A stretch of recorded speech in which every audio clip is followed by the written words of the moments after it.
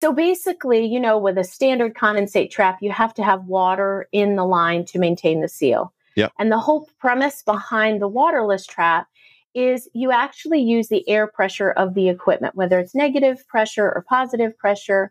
You use that to maintain the seal.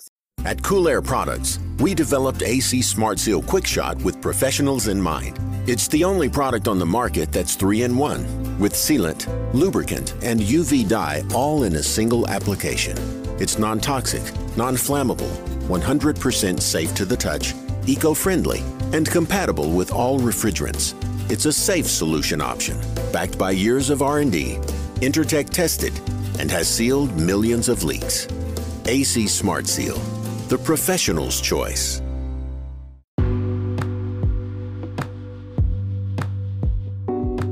What's up, guys? Welcome back to the podcast. I don't know if you guys have ever heard of a waterless trap. What I mean by that, it doesn't have to have water in it to create the seal that a trap needs, P-trap, whatever kind of trap it is. We're talking about condensate traps, by the way. Now, what we're going to do is we're going to talk to Connie Lougheed. She's the president of Deschamps Technologies, and we're going to talk about a waterless trap. We're going to talk about how a trap that's dry can actually account for a lot of misused energy to reheat or recool air that you're sucking in through a dry trap. The other thing we're going to talk about is some mechanical codes and stuff and how that relates to condensate. Stay tuned, guys. Educational one. This is the HVAC Know It All podcast. I'm your host, Gary McCready. This podcast is sponsored by the Master Group, and recently I did a little video demo of an Acerity wet switch. That is a Diversitech product. So basically, you drop it in like a pan or at the floor, and it shuts down a machine if there's condensate issues. Now, a couple people were saying that it takes a while to reset.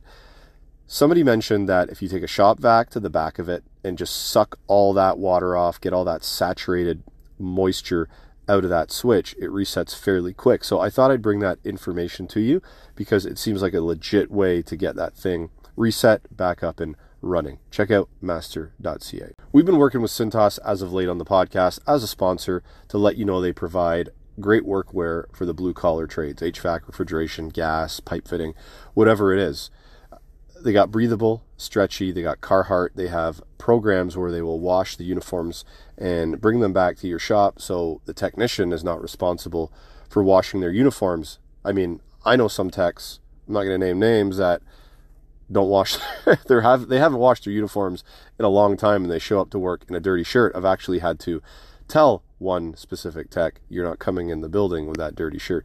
Anyway, the rental programs that Cintas has where they wash them for you, avoid stuff like that. So if you're looking for uniforms for your team, check out cintas.com/HVAC Know-It-All.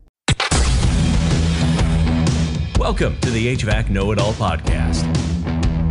Recorded from a basement somewhere in Toronto, Canada. Your host and HVAC tech, Gary McCready, will take you on a deep dive into the industry, discussing all things HVAC. From storytelling to technical discussion.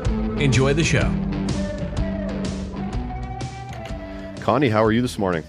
I'm good. How are you? I'm doing well. I'm actually trying out mushroom coffee this morning. Have you ever tried that before? No, I have not. So it's actually got instant coffee in it, but it's got a bunch of different mushrooms as well, and it's supposed to be good for a bunch of different health aspects. Like one of them they say is dealing with stress and the body being able to handle stress a lot more.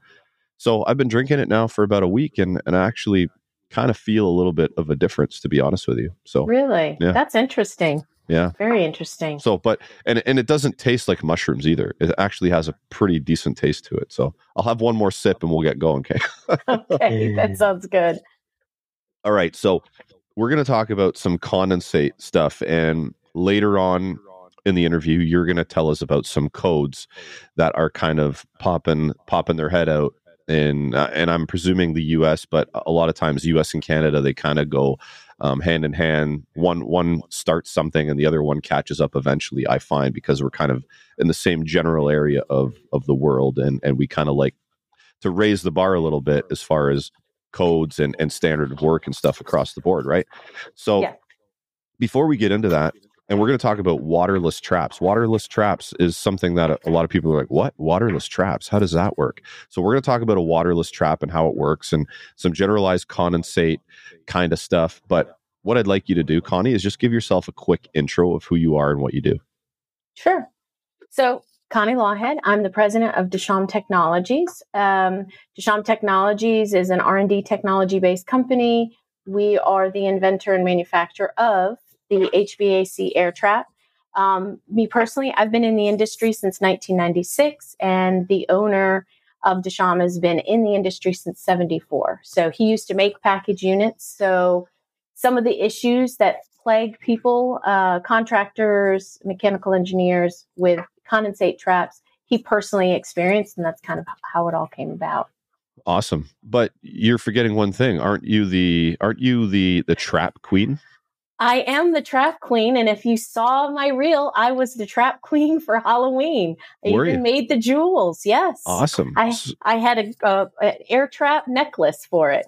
So how did I'm interested in how that name came about. Did somebody call you that one day, or are you the self-proclaimed trap queen? No. So since 2016, Supco has been our master distributor through North America. Perfect. And okay. Jim Adcox, that was kind of my intro when I would speak before the ASHRAE show, the AHR Expo, wherever it was. When he would introduce me to the team, it was, and the trap queen is in the house, and it just kind of stuck. Awesome. Well, so you can thank Jim for that. Yeah, Jim was actually on the podcast a year or so ago. We had a whole bunch of discussions around TradeFox and tool inventions created by technicians and stuff. So that was a good one. So yeah, I know Jim as well. So let's get into condensation and the waterless trap. Can you explain what the waterless trap is? Sure.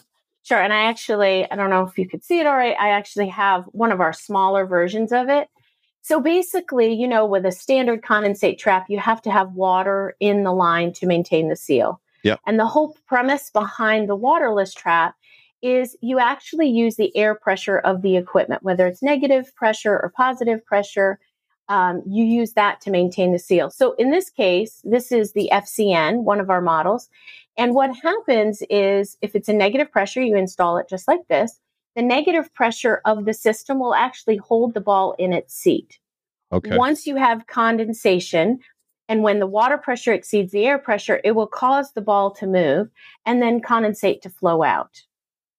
So that's the premises of it. You're already going to use the energy to run the equipment, right? The fan's going to be running to cool or heat the air. And so we're making use of that. So you don't need any additional water to maintain the seal.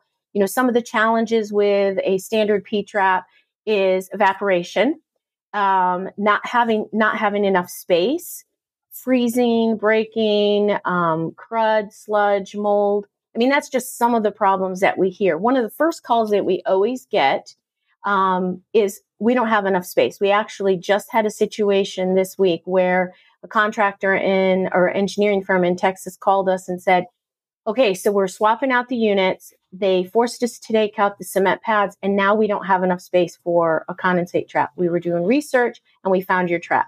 Mm-hmm. And the reason is, for in negative pressure, for a standard P trap, you need 2 times the plenum pressure plus 1 for your height, your vertical height, before you can make that turn. Yep. All we need with our trap is the plenum pressure. You could do plus 1 for safety factor, but you now have reduced your height required to, half the height. So that's a huge, huge benefit. The other thing is when you are doing startups or change of seasons, you have to prime the trap to put water in it. Otherwise, in a negative pressure, once the condensate starts flowing, it'll be sucked back into the unit. Mm-hmm. You don't have to do that with a waterless trap, with the HVAC air trap. Basically, once condensate flowing, once the water pressure exceeds the air pressure, the ball moves and condensate starts flowing. And we have, at this point in time, about 14 different models. This is just one of our smaller ones. Really was designed for fan coil units or light residential units. But from a negative pressure, it can go all the way up to 5 inches. You can actually install it vertically for positive pressure. And positive pressure, the way all of them work, is it blows down and it holds it in its seat. Once you have condensation, it's not about water head or water pressure. It's about buoyancy. So it will float up. So that's kind of the basic premises behind it. So there's a lot of benefits to it. One of the things. Can I throw in a benefit sure. before I forget? So yeah. I'm just thinking here, and me being in the location I am on the globe, we have quite a long heating season. And in where I used to work, it was all commercial work, and it was a lot of rooftops. And one thing I can see a benefit with that ball, basically in a couple of different scenarios, is that in the heating season, right, the trap is dried out on a rooftop unit. So if the trap is under a negative pressure, without that ball, you're sucking in cold air while the fan is running. Now, a lot of buildings that I've worked in, the fan is on all the time. So basically you're sucking in cold air all the time and dumping it into the space, which is not really good for energy efficiency and all that. So, and then while the heat is running, you're actually still adding that cold air into that stream of warmed air. So you're actually reducing the efficiency of the appliance in a way, right? Because you're introducing that cold air. So having that ball there to kind of suck back towards the rooftop and seal that incoming air kind of makes your appliance a little bit more efficient, right? Yeah. So the owner of Deschamps actually did a study in 2018. He published a white paper in reference to that very topic, the cost of energy lost due to failed P-traps. So it's interesting. I follow a lot of contractors on Instagram. And so I'm always watching to see different installations. I always kind of zoom in and look to see what does the trap look like. And at one of your previous podcasts, you mentioned, especially up in Canada, you come out of the unit and you don't take the condensate off the roof. You just let it dump on the roof. Around here, yep. We just let it dump on the roof, yep. Yeah. And so if you zoom in closely on some of those installations, you can look around the roof curb and you can see the corrosion and the damage that's happening to the roof. Mm-hmm. But the other side is exactly what you said is, when you don't have an extended length, the chances of, especially for negative pressure, you're getting ambient air sucked into the unit and you are decreasing the efficiency of the unit. With the White study, what we determined, and this is U.S. only, and this is including heating and cooling season, it's about $3.8 billion per year lost in energy costs. I mean, that's a real number. We've been bringing forth some education on condensate neutralization lately, and it's all because of JJM Alkaline Technologies. They reached out, they wanted to bring forth this education and get a little bit more awareness around this. So we're talking about condensate on this podcast. So condensate neutralization is another step in that, right? So we have a pH scale. We have 0, which is acidic. We got 14, which is alkaline. Right in the middle is 7. Anything below 5 is corrosive. Out of heating appliances that are high efficient, we have acidic condensate. We want to bring that condensate back to between 6 and 8. We bring it back between 6 and 8. What we're going to do is neutralize it so it's non-corrosive. Okay, so if you want to Google JJM Alkaline Technologies and see what they have to offer, do so, because you're going to learn a little bit and see what kind of products you can use on your heating equipment. The other thing we're going to talk about here is the Emerson White Rogers AllSpark. It's an ignition control that can take place of over 1,000 other controls. Now, they've just updated the White Rogers Connect app that allows you to take your defective part number. Once you find out if it crosses with the AllSpark, the Sure Switch is another product.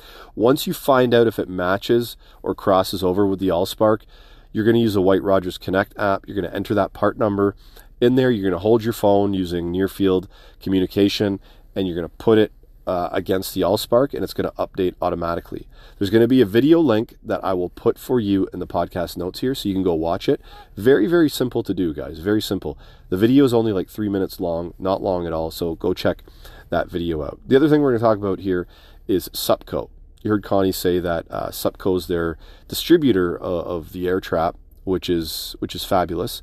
Supco has a sub-brand called TradeFox. TradeFox takes technician-invented tools, right, and helps you bring them to market. So if you have an idea, a prototype, whatever that may be, there's an email. You email ideas@supcotradefox.com with your idea. They'll get back to you. You guys discuss. And if you can move forward and figure out a plan, it's a good way to generate some secondary income with your idea. So check that out. Wow. And so we took that study, and UC Davis, which is a university and a testing out in California, they actually took the white paper and validated our findings, looking at the evaporation rate, and again, looking at the heating and the cooling, because exactly what you said, with the cooling side, if you are sucking in ambient air in the middle of the summertime because your condensate trap isn't, and especially in Canada, because you're going to have a fluctuation of how much air conditioning you're using if we just talk about the summertime, right? Mm-hmm.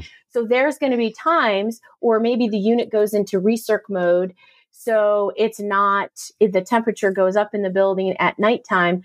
So what's happening is, if you're going to keep the conditioned space at, let's say, 75 degrees, that means off the cooling coil, it's 55 degrees. But if you're introducing ambient air, you could take it up 2 degrees, so then it's delivering at 57. So you look at it, well, it's 2 degrees. But 2 degrees over a period of time, that's real money. And you're affecting the efficiency of your unit itself. So that means your unit's going to have to run longer to hit that 75 degrees or whatever the temperature. So it's real money. There's definitely some energy costs that come into play there. Yeah, and especially on a building that's large and has multiple rooftops. Like, I've been on buildings that have 30, 40 rooftops on it, right? And if all the traps are doing this, sucking in air when you're trying to cool or heat, and you have this issue with bringing in outside air constantly. I know you're supposed to have fresh air requirements anyway, but your economizer or your fresh air damper should be set up for that, right? So that additional air through the trap is something that you really don't want. So yeah, I totally get it, and that's a large number you threw out there. So yeah, what yeah, I and want you have this. Sorry, I'm sorry. I have a question after, but you finish your thought there.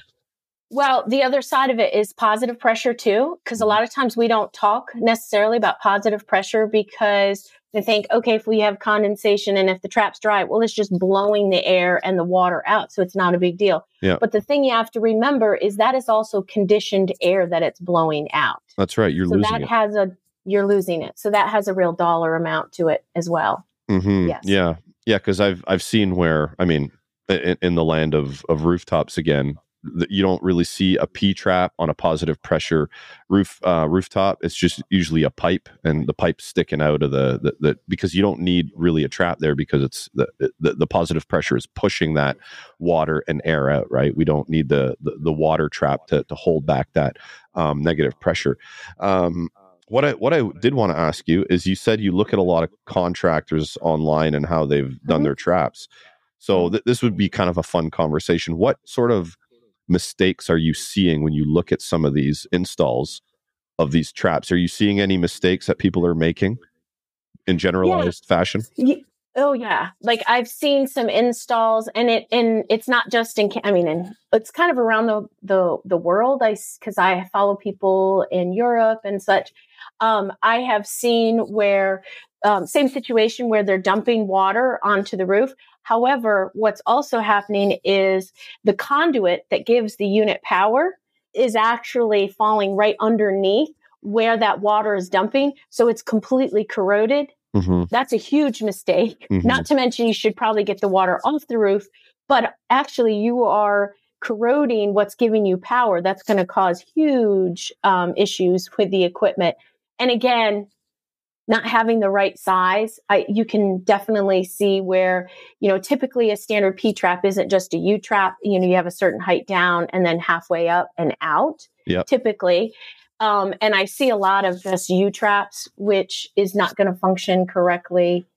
So those are some of the biggest things that I see. So I've used, so in the beginning of this conversation, you were talking about the negative pressure and how you calculate the size of a P trap. That there's one online. It's like a picture, and then it shows the heights of the drop down, and it shows the height that rises back up, and exactly what you said. I can't remember exactly how it's all laid out, but I've used that exact same picture to size P traps before, where we've had issues where the water was not draining properly because the P traps were too small and they didn't have a large enough drop on them, because these machines had a very large negative pressure.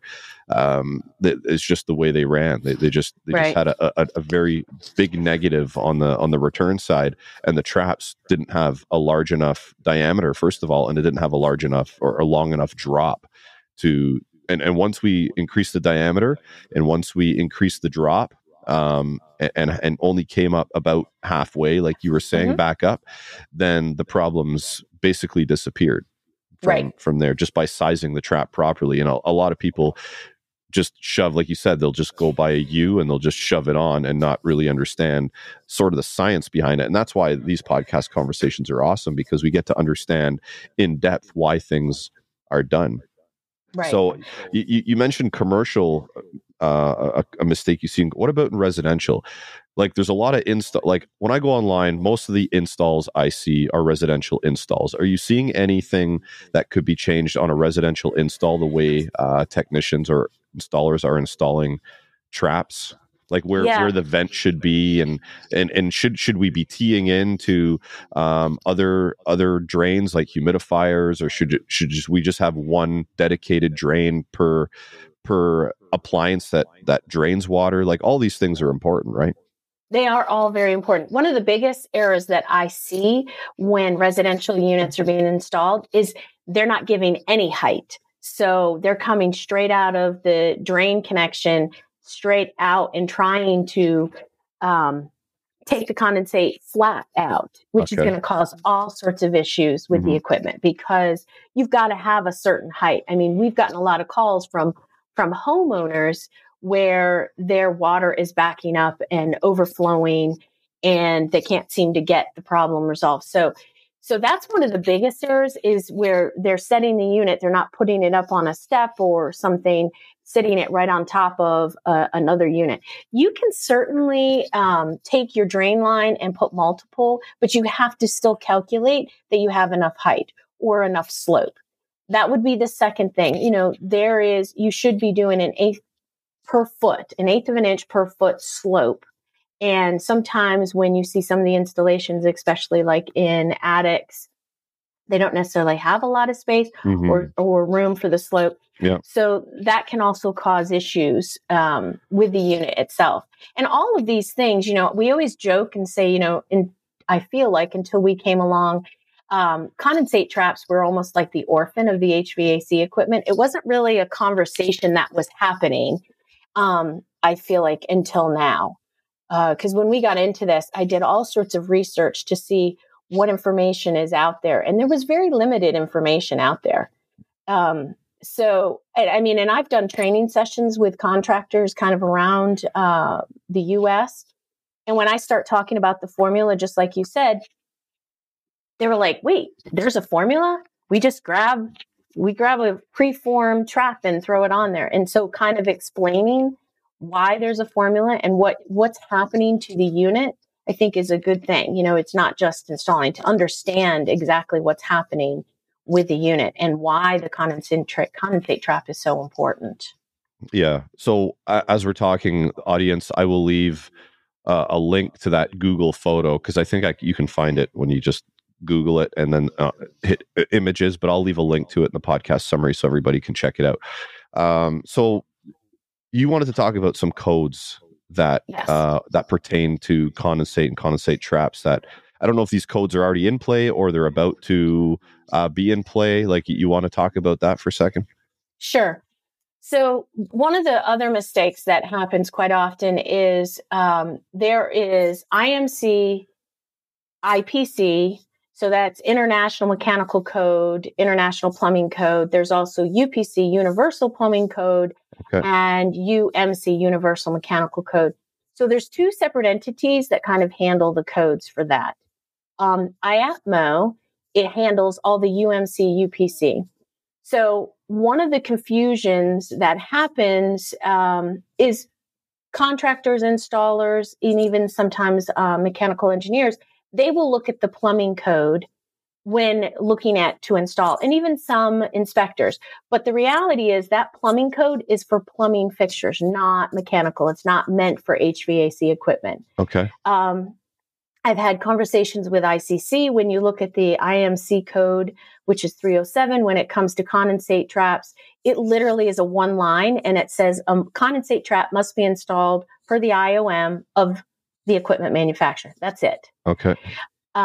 They actually have more detail the next line down when it talks about ductless mini splits, like exactly what type of trap you're supposed to use. Mm-hmm. And then when you look at the UMC and the UPC, it had a little bit more information, but not that much. Okay. And kind of some of this was driven from the pandemic, because exactly what you were talking about, ambient air being sucked in from the rooftop.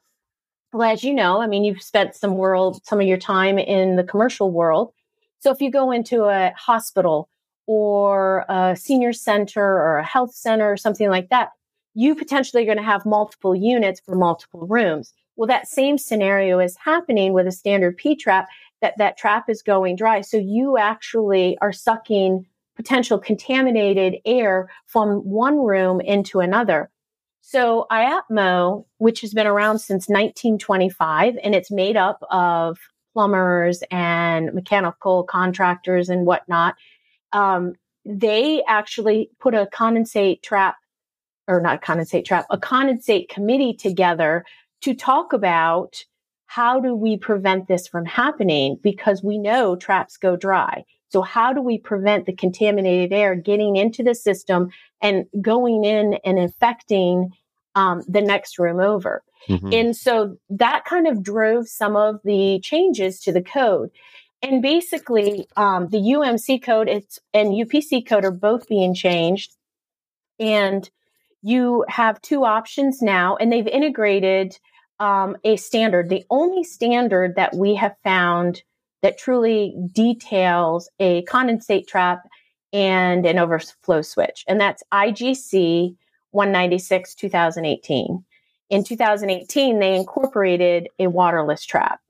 Well, the condensate committee for IAPMO has now integrated the IGC 196 standard into the UMC code. So it was voted on and approved in September.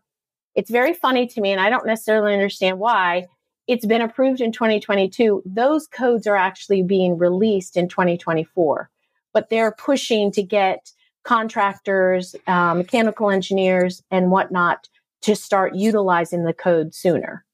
Now, the other thing with IAPMO, you mentioned earlier about typically Canada follows after America does the standards. Well, actually, IAPMO is the one that does the Canadian standards. Okay. So they, so you will see this. You absolutely are going to see this up in Canada as well. So what they're saying with a condensate trap, if you use a standard condensate trap, then it must have a primer installed so that the trap never goes dry. Or you can use a waterless trap with a mechanical, in our case, we use a ball, or something inside an internal mechanism to prevent any air from being sucked into the unit. Yeah. So those codes are coming. Well, they've already been approved, but it's officially published in 2024. Nice. Okay. And that's a good point, is cross-contamination of air in different scenarios. Like in most scenarios, it's not really going to matter. Office, residential, stuff like that. But in, like you said, hospital, pharmaceutical, laboratories, stuff like that, you really don't want to cross-contaminate the air in some scenarios, especially if it's a clean room or something like that. So that is also a good point. Now, where would somebody go to find these codes? Like, if would they need to, is there a website, or would you need to get a copy of the IMC to see this in there?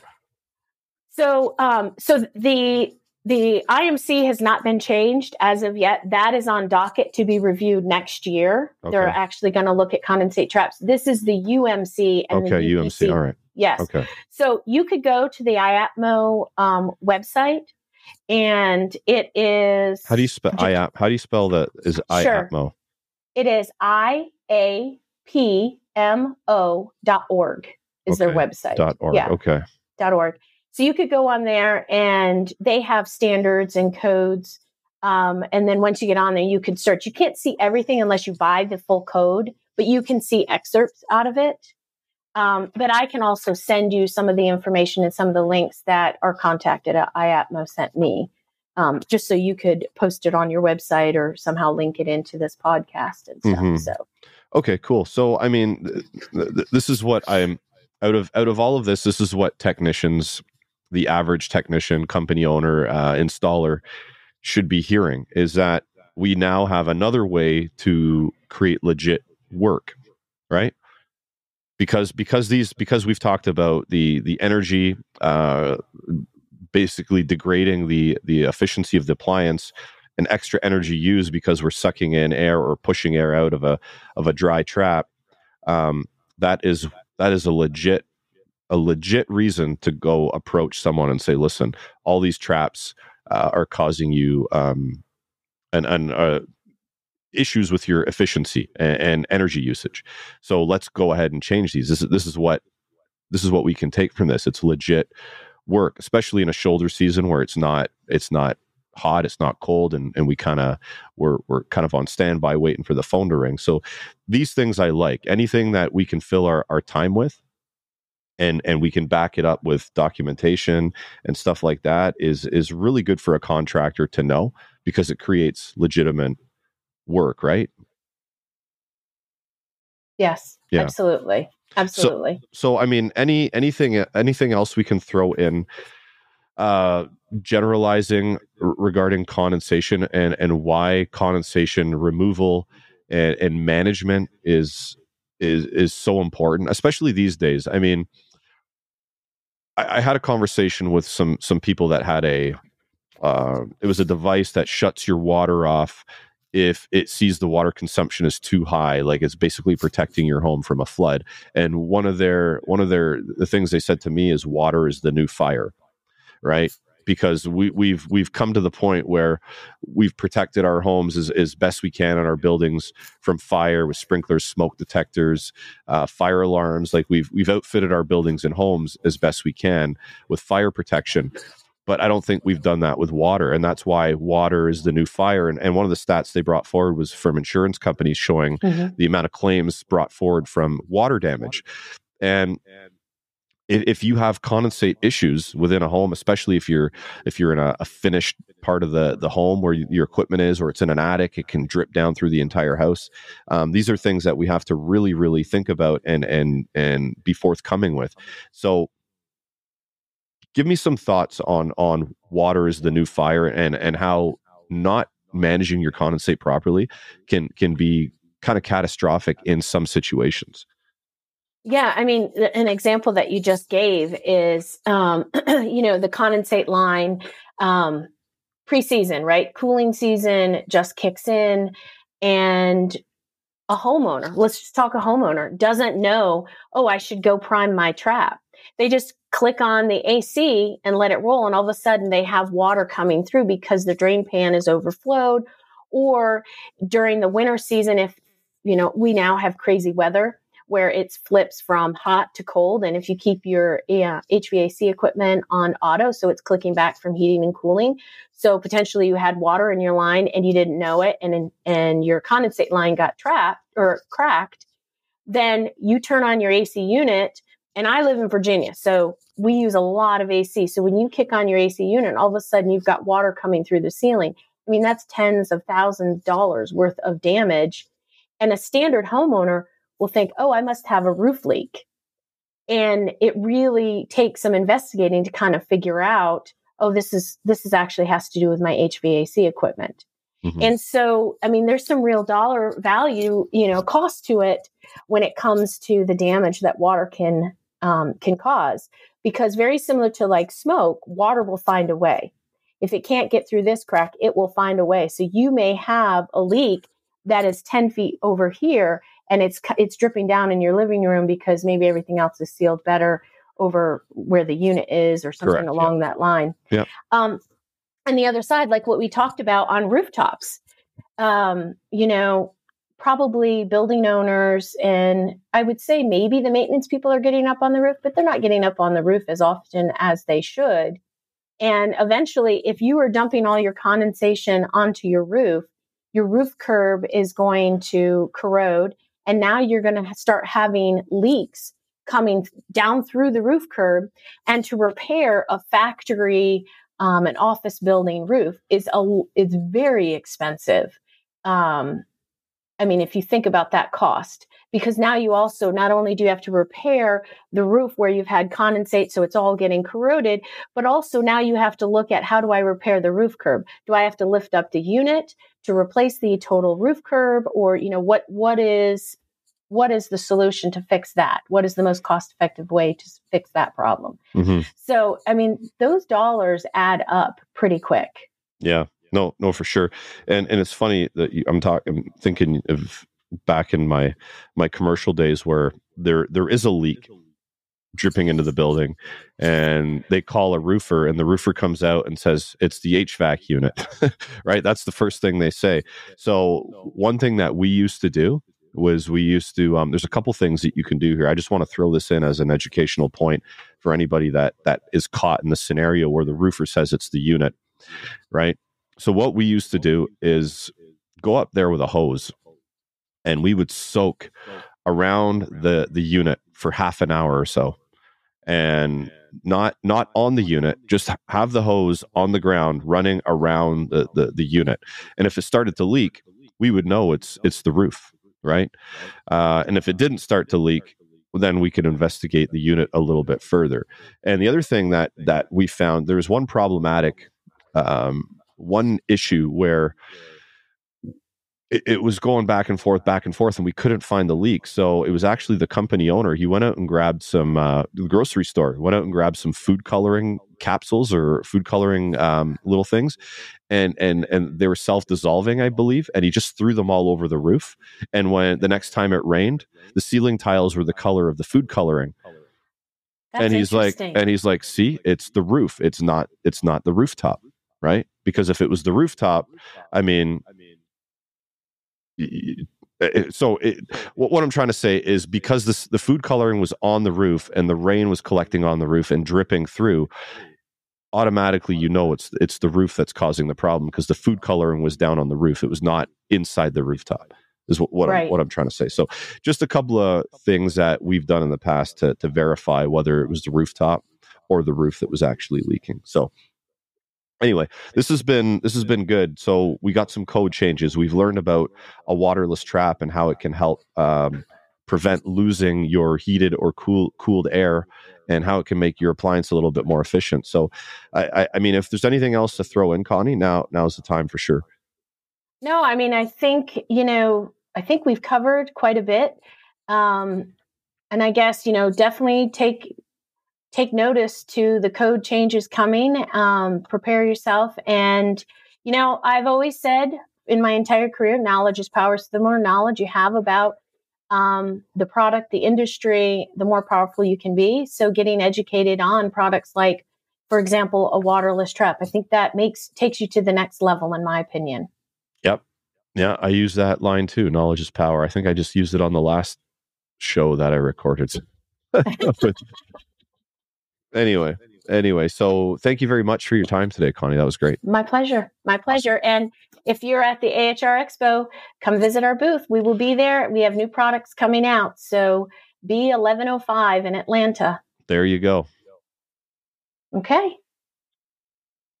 All right. Another great conversation. Thank you, Connie, very much for informing us on the codes, how a waterless trap works, and basically the energy consumption we're going to use if our traps are not functioning properly. That's really important, actually. So anyway, guys, thanks for tuning in, and we're going to keep going with these educational conversations. That's it. I'm out. Thank you to the Master Group once again. Happy HVACing. Hope you enjoyed the show. Follow HVAC Know-It-All on Instagram, Facebook, YouTube, TikTok, Twitter, LinkedIn, and anywhere else Gary feels like popping up. This has been a Two Smokes and a Coffee production.